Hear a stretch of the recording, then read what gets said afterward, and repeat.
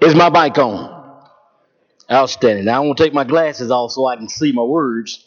I want to see everybody first, and now I'm going to be able to take them off so I can see my words. I don't need to see my words, but I need to see you. So it's so good to be here on tonight. So appreciative for the invitation. Know a lot of people here. Didn't know some that are here that I do know. Played some ball with in college and everything. And also some of my coworkers are here. Good to see those from Holt Street that are here and all those that are visiting with us on tonight. We thank Brother Doug for his invitation and the elder leadership here for giving me this opportunity on tonight. Now understand that I have till about 7:10, so we're going to get right down to business because I don't want to be here to 12:10. And we're just going to go to 7:10. But we have a subject matter tonight that we want to discuss. And I'm the preacher that had to come in and talk about money on tonight because I got theft. And as we look at theft, and we look at it from this vantage point, about $25 million a day is taken from retailers every day. There's about $13 billion a year that retailers lose by theft. 1 in every 3 companies shut down because of employee theft. Most of your thieves say that they are able to steal 48 times before one time they're caught in every 48. In 2020, the corporations figured on next year that they will spend $101.6 billion on cyber services and security. Now, why is theft such a big problem? Because it'll keep us out of heaven. 1 Corinthians 6 and verse number 9, Paul says, "Know ye not that the unrighteous shall not inherit the kingdom of God, neither fornicators, nor idolaters, nor adulterers, nor effeminate, nor abusers of themselves with mankind, nor thieves, nor drunkards, nor revilers, nor extortioners shall inherit the kingdom of God." So theft is a serious problem because it'll keep us out of heaven. But I think the Bible is more in depth on theft than we actually think when we look at theft. When we go to Exodus, and y'all turn there with me if you will, Exodus chapter 20, the 8th commandment.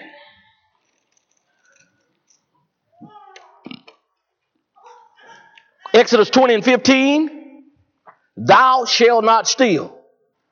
We got 4 words. And actually in the Hebrew there's only 2 words. Don't steal. Now we got to preach 40 minutes on 2 words.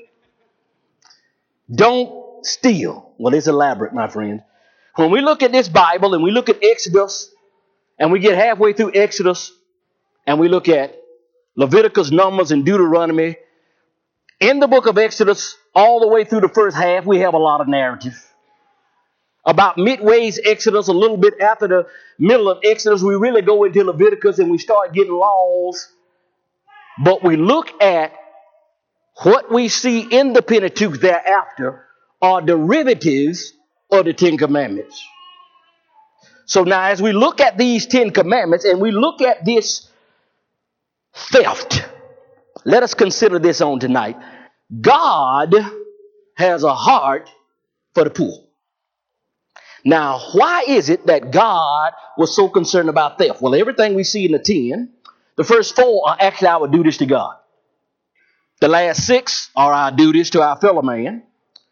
And we know of a certainty, after Pentecost, we don't read about, remember the Sabbath day and keep it holy. We know we worship God on the first day of the week, Acts 20 in verse number 7. Now, let's get into this together. I want you to go with me and look at the general definition of theft. Exodus chapter 22 and verse number 1. This is how we generally view theft in its most basic meaning. If a man steal an ox or a sheep and kill it or sell it, he shall restore 5 oxen for an ox and 4 for a sheep. Verse 2. If a thief be found breaking upon and be smitten that he die, there shall no blood be shed for him. Now, here's the deal. If we stole a man sheep, ox, we had 5 oxen for an ox, 4 sheep for a sheep. We remember in the story in 2 Samuel chapter 12, when Nathan comes to David concerning Bathsheba, and he gives him the story, the parable of one man had one little ewe lamb, and that's the only ewe lamb he had, and this other man had plenty of lambs, and he came and took this one man's lamb, and David was all upset about it, didn't know he was talking about him, and he said, you know that man should be restored fourfold. That's what the law said. But now, so if you took something, you ought to give it back. And then, in verse 2, we find if a thief were to be breaking in and break it up and be smitten that he die, and no blood be shed for him. Now that's what we call our equivalent of justifiable homicide. All right? But now we go on, and that was at night. But in the daytime, if that would have transpired, you would have killed him. Then you were subject to his nearest kinsman and the avenger of blood. So, in its basic definition, theft is taking something that belongs to somebody else. And we usually think of goods and services. Now, why is God why is this so important to God? Number one, everything we see in the 10 is the very nature and the essence of God. So theft is wrong by virtue of the fact God is a giver. God is not a taker. And when you steal something from somebody, you are embarking on that person's livelihood. So that is a sin. Now, when we look at this even further, I want you to turn with me. And first of all, that's the basic definition. Now let's look at some intricate details, because God is saying more than just, you took this man's ox, so give him the oxen back. Theft involves more than that. Let's look together. Turn, if you will, in your Bible to Deuteronomy chapter 24. Deuteronomy, the 24th chapter. And when we talk about Deuteronomy, people usually say, well, this is the second law. No, it's the second giving of the law. God didn't give a different law. This is just the law that he gave the second time to the group that didn't get it the first time before the first 40 years. And now he gives it to them the second time for this new generation 40 years later. So it's the second giving of the law, not a second law. All right? Deuteronomy chapter 24, verse 14 and 15. The text says, thou shalt not oppress a hired servant that is poor and needy, whether he be of thy brethren or thy strangers that in the land within the gates. And his day thou shalt give him his hire.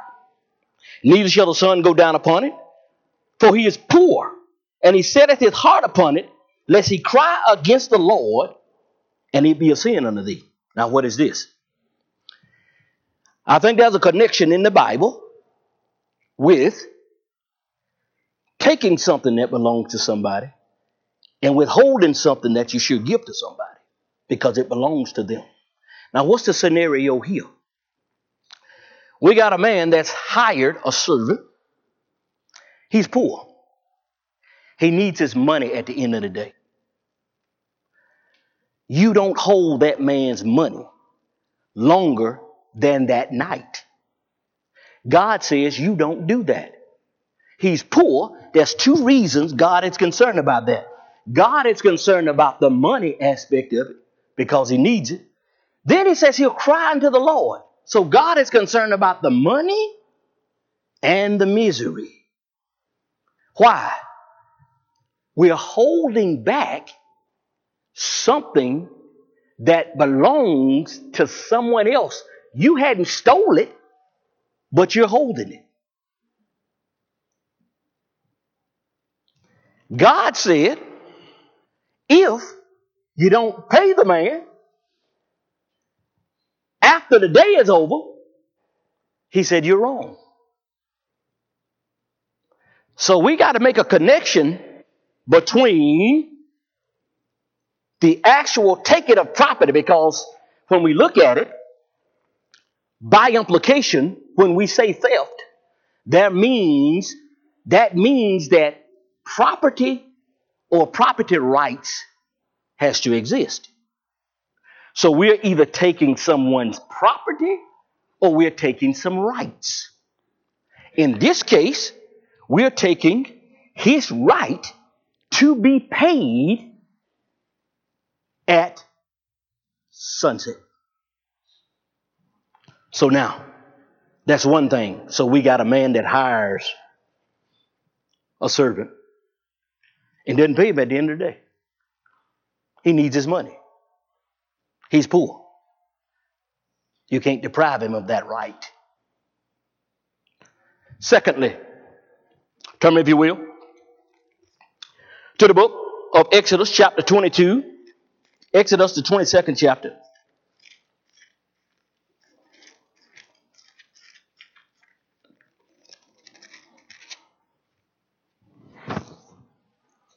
Verse 26 and 27.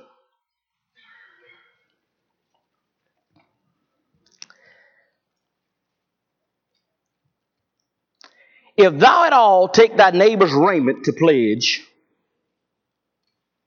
thou shalt deliver it unto him by that the sun goeth down. Okay, now here's the deal. You take a person's cloak as collateral for something you've lent to them, money, but every night you had to take the man's cloak back. Now what does that mean? That means that there has to be something about that cloak that's very pertinent to God. What is it? That cloak represents something relative to his livelihood. The cloaks or the coats were just not something pretty that you put on. No, no, no, no. This is a blanket, a covering that's used in the same manner that you would use a sleeping bag at night. What did Paul ask Timothy to bring in 2 Timothy chapter 4? Because he knew he was going to be in that cold, damp prison. Bring the cloak. So if you took a man's cloak, you had to take it back to him every night. So what did that actually mean? I shouldn't have took it in the first place. I may as well just let him keep it coat. Because it's necessary for his daily life. So I don't want to take something from a person that's necessary for his daily life, seeing that he's already poor. I'm violating his rights. Notice verse number 27. There's something about God in this text. For his covering only is the raiment for his skin, wherein shall he sleep. Okay, so he's got to cover up with this. And how's he going to sleep when he's cold and shivering? He doesn't have anything to keep his body warm. Then he says, and it shall come to pass when he crieth unto me. Here we go again. He's crying out to God. He says, he cries to me, and I will hear for what? I am gracious. So God has a loving favor for the poor, and we should not deprive them of anything that's associated with their daily existence. God says, I am gracious. And you know something? God did something so that there would be few poor in the community. When we read Deuteronomy and Exodus and Leviticus, we're talking about a community atmosphere. We're talking about all brethren. We're talking about people that are children of Jacob, essentially. So why would you take this from the person in your community? And not only that, your brother. Why would you do that? So watch what God does. I'm not going to read all of this, but I want you to read it tonight. You promise you're going to read it? If you say yes, I won't read it all. Amen. Deuteronomy chapter 15. I want you to read this tonight. We know of the seventh year, what God did every seventh. Whatever debt there was in the seventh year, God wiped the books clean. So why did God do that? How many of us in here have debt? What if in 7 years you had no debt? Wouldn't that be great? How would the economy be? How would we be? God was doing something with this seventh year. He wanted his people to be able to thrive. So he did something. Deuteronomy 15:1, at the end of every 7 years, thou shalt make a release.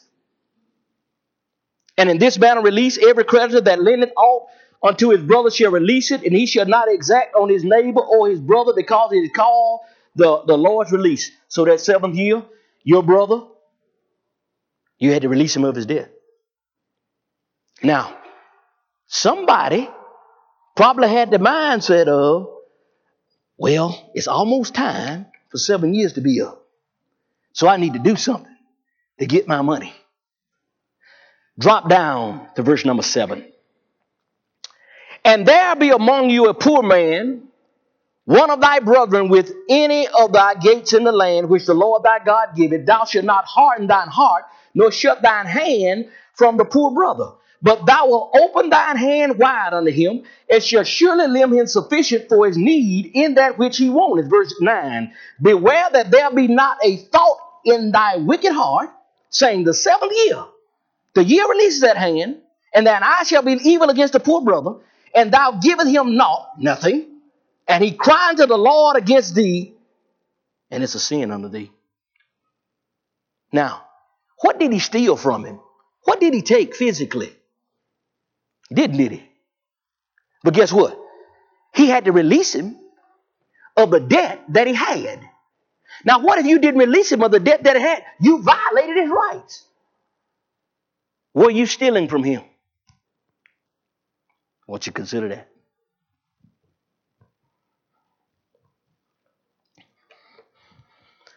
Now, God didn't make this same stipulation for those who were not of the brethren.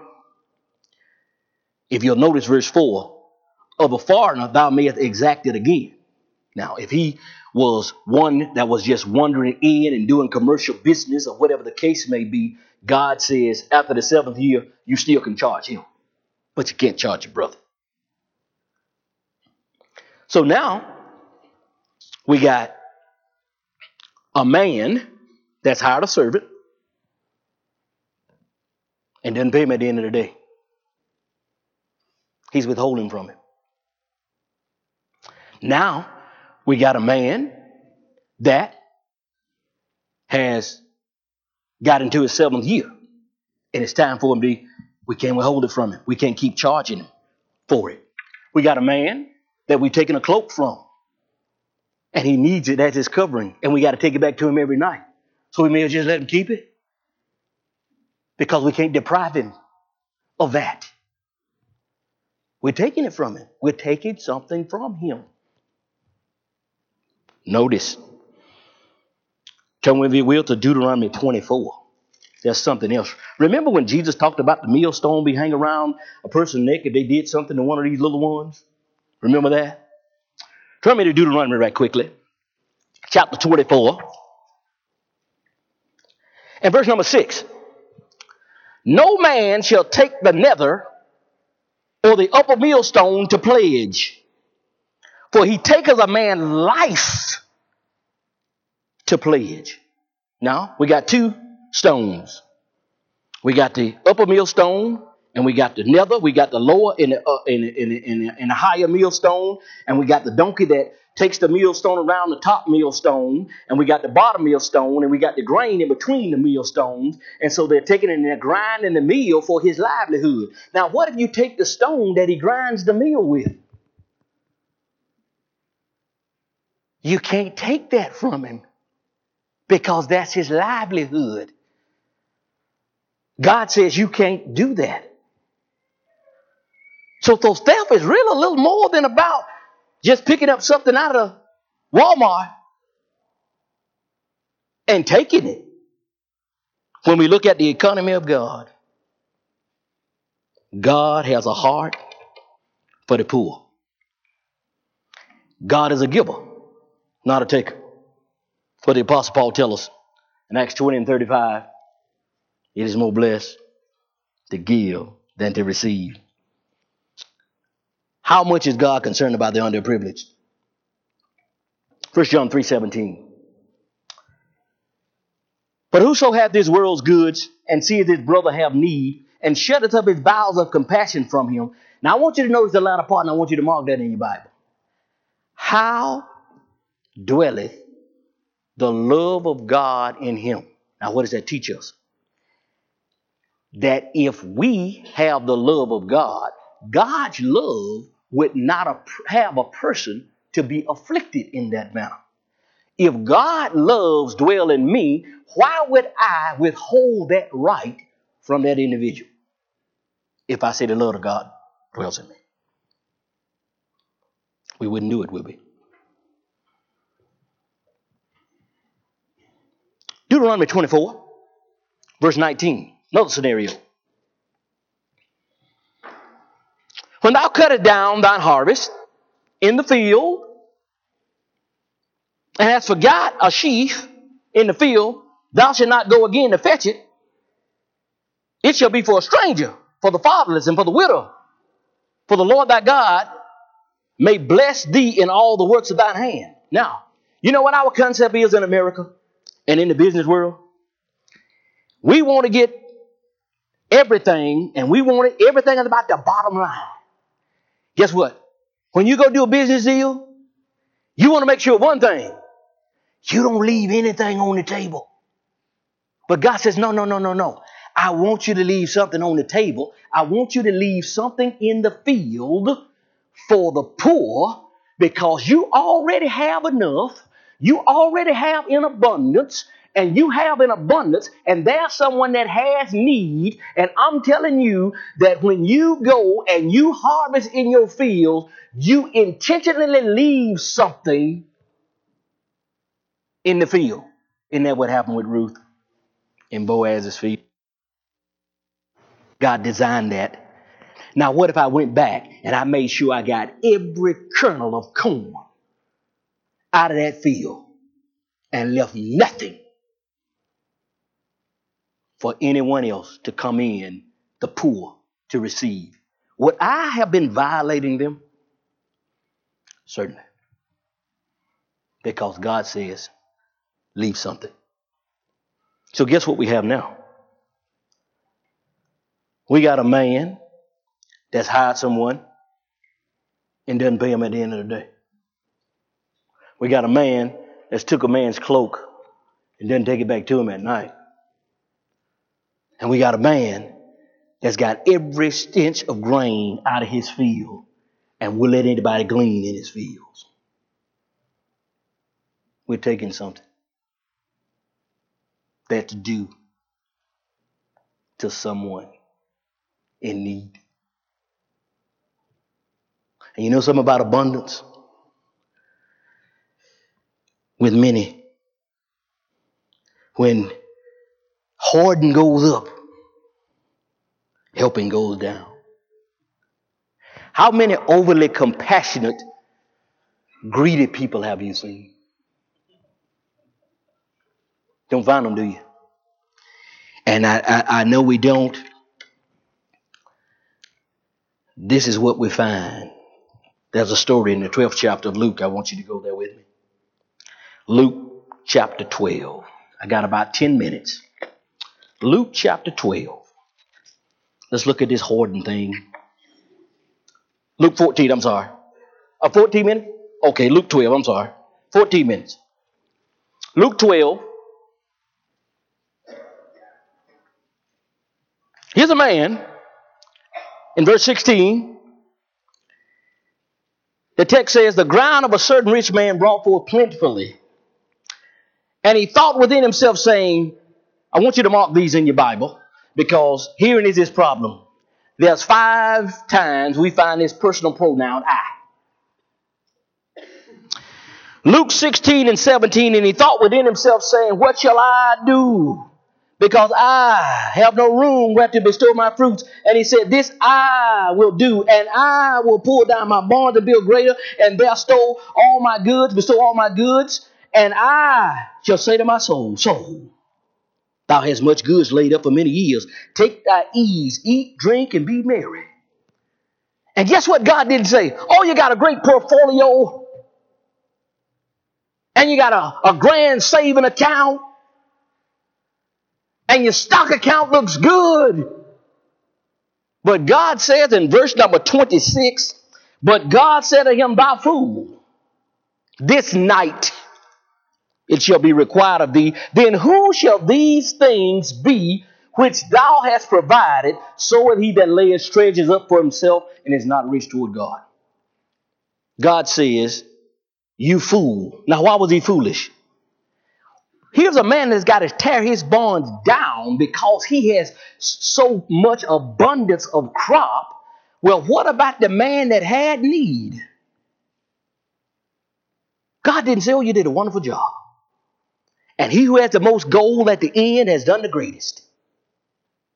No. He said, thou fool. Why? Because there was those that had need, and he had all of this abundance.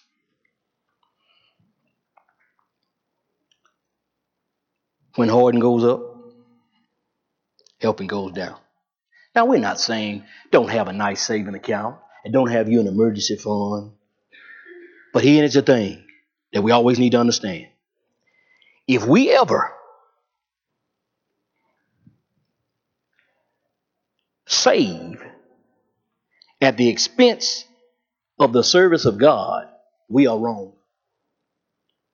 Whenever we hold back and we save at the expense of the service of God, we got a problem. And I know we do. And I'm going to show you a classic example. Go with me to the book of 2 Corinthians. Let's look at something together. We quote this sometimes when we doing our collection. But I want to see what Paul is saying in 2 Corinthians chapter 8. He says, for you know by the grace of the Lord Jesus Christ, in verse 9, though he was rich, yet for your sake he became poor, that through his poverty you might be rich. And herein I give my advice, that is the expedient for you who have begun before, not only to do, but also to be forward a year ago. Now, Paul is saying there's something that you hadn't done that you should have done a year ago. And I'm going to tell you what it is. He says, for there is be first a willing mind, it is accepted according to the man that hath, and according to that he hath not. For I mean, not to the other demand to be eased and you be burdened, but an equality, that now at this time your abundance may be of supply for their want, that their abundance also may be supplied for your want, that there may be equality. Now hear what Paul is saying. There were poor saints in Jerusalem that needed some of the abundance that they had in Corinth.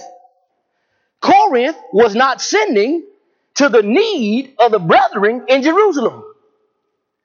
Now Paul says this thing could be a reciprocal effect.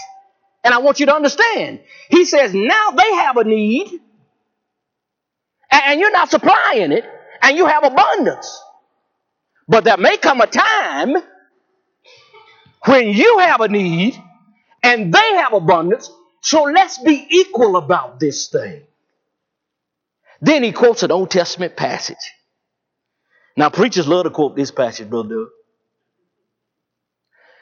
And we look and we look here in verse 15, as it's written, he that hath gathered much has nothing over, and he that hath gathered little had no lack. Now, what did he quote from? You know what he says? He goes back to the Old Testament. He goes to the book of Exodus, chapter 16. He goes back to Exodus chapter 16, verse number 18, and he showed what God did when he rained down all the quails for God's people from heaven, and they had over in abundance of what they needed.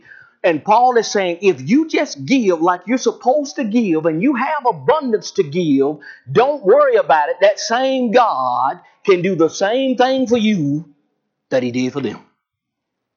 But whatever you do, brethren down here in Corinth, don't withhold from the brethren that are in Jerusalem.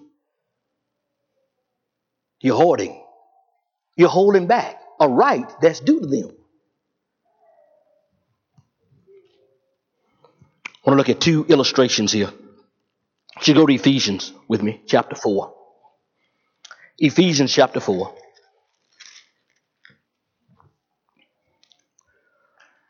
Verse 28 is our verse. There are three things here that we want to point out. First of all, Paul says, let him that stole steal no more. Now, stealing is basically a shortcut to honest labor. You don't want to honestly get it, so you steal it. Let him that stole steal no more. Then, let him labor working with his hands the thing which is good. Now, we can steal and be wrong, and we can work and be wrong. Now, Paul prefaces working with your hands, but then he says something at the end. The thing that's what? Good. Why? We can be working and getting what we're getting illegally and unlawfully, and it still be a sin. We're stealing by just taking, and then we're working unlawfully, and that still could be a sin. But if we work, we need to work honestly. And then thirdly, why should I do it? So that I'll be able to give to someone that has need. So what do? We work from the inferior to the superior. We work from taking to working, and working because we want to be sure that we can take care of the needs of those that may have. So what does God want? God wants us in our working, in our honesty, in our working, to have some wiggle room to help somebody that's got need.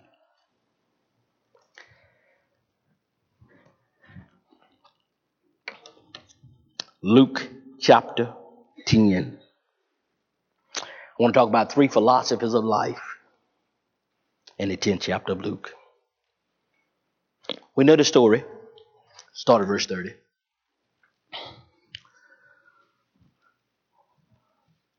Of this man that was robbed.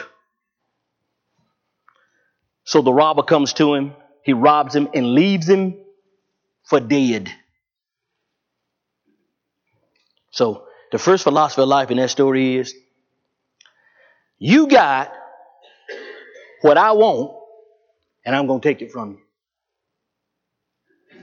Secondly, here comes the priest, looks at the man and goes on his way. The Levite comes, looks at him and goes on his way. Second philosophy of life. You got yours and I'm going to keep, you can keep it. I got mine and I'm going to keep it. And I'm going to go on my way and you take care of yourself. Then there's a third philosophy of life. Here comes this Samaritan. Sees him. Puts him on his donkey. Takes him to the inn. Pays the innkeeper. Tells the innkeeper, I'm giving you this now. If there's anything else that you need, when I come back again, I'll give it to you. Here's the third philosophy of life. What I got is yours and mine, and I'm going to share it with you.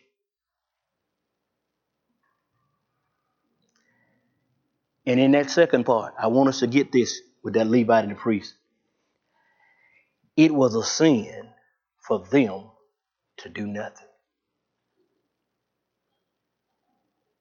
Sometimes we think if we don't do anything, we're all right. In closing,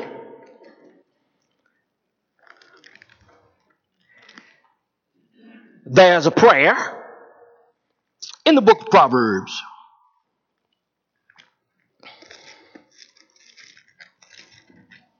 chapter 30,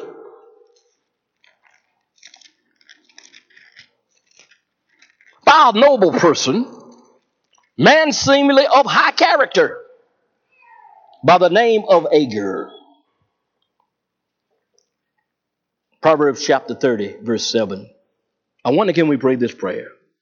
Or can we make this request of God? Two things have I required of thee. Deny me them not before I die. What is it? Remove from me vanity and lies. God, make me honest.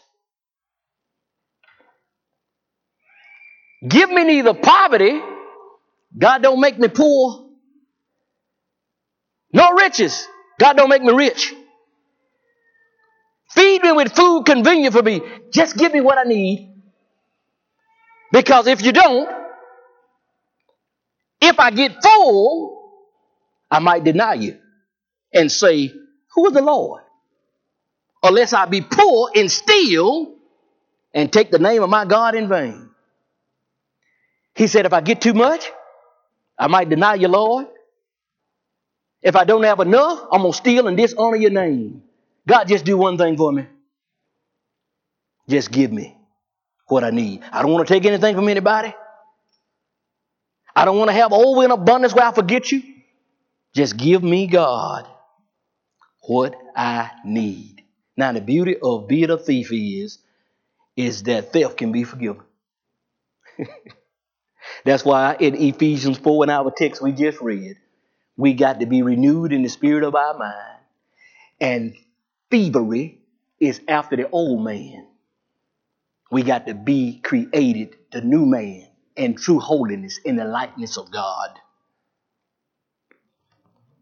So let us consider tonight that theft is not just picking up something out of Walmart and putting it in our pockets or putting it in our pocketbooks.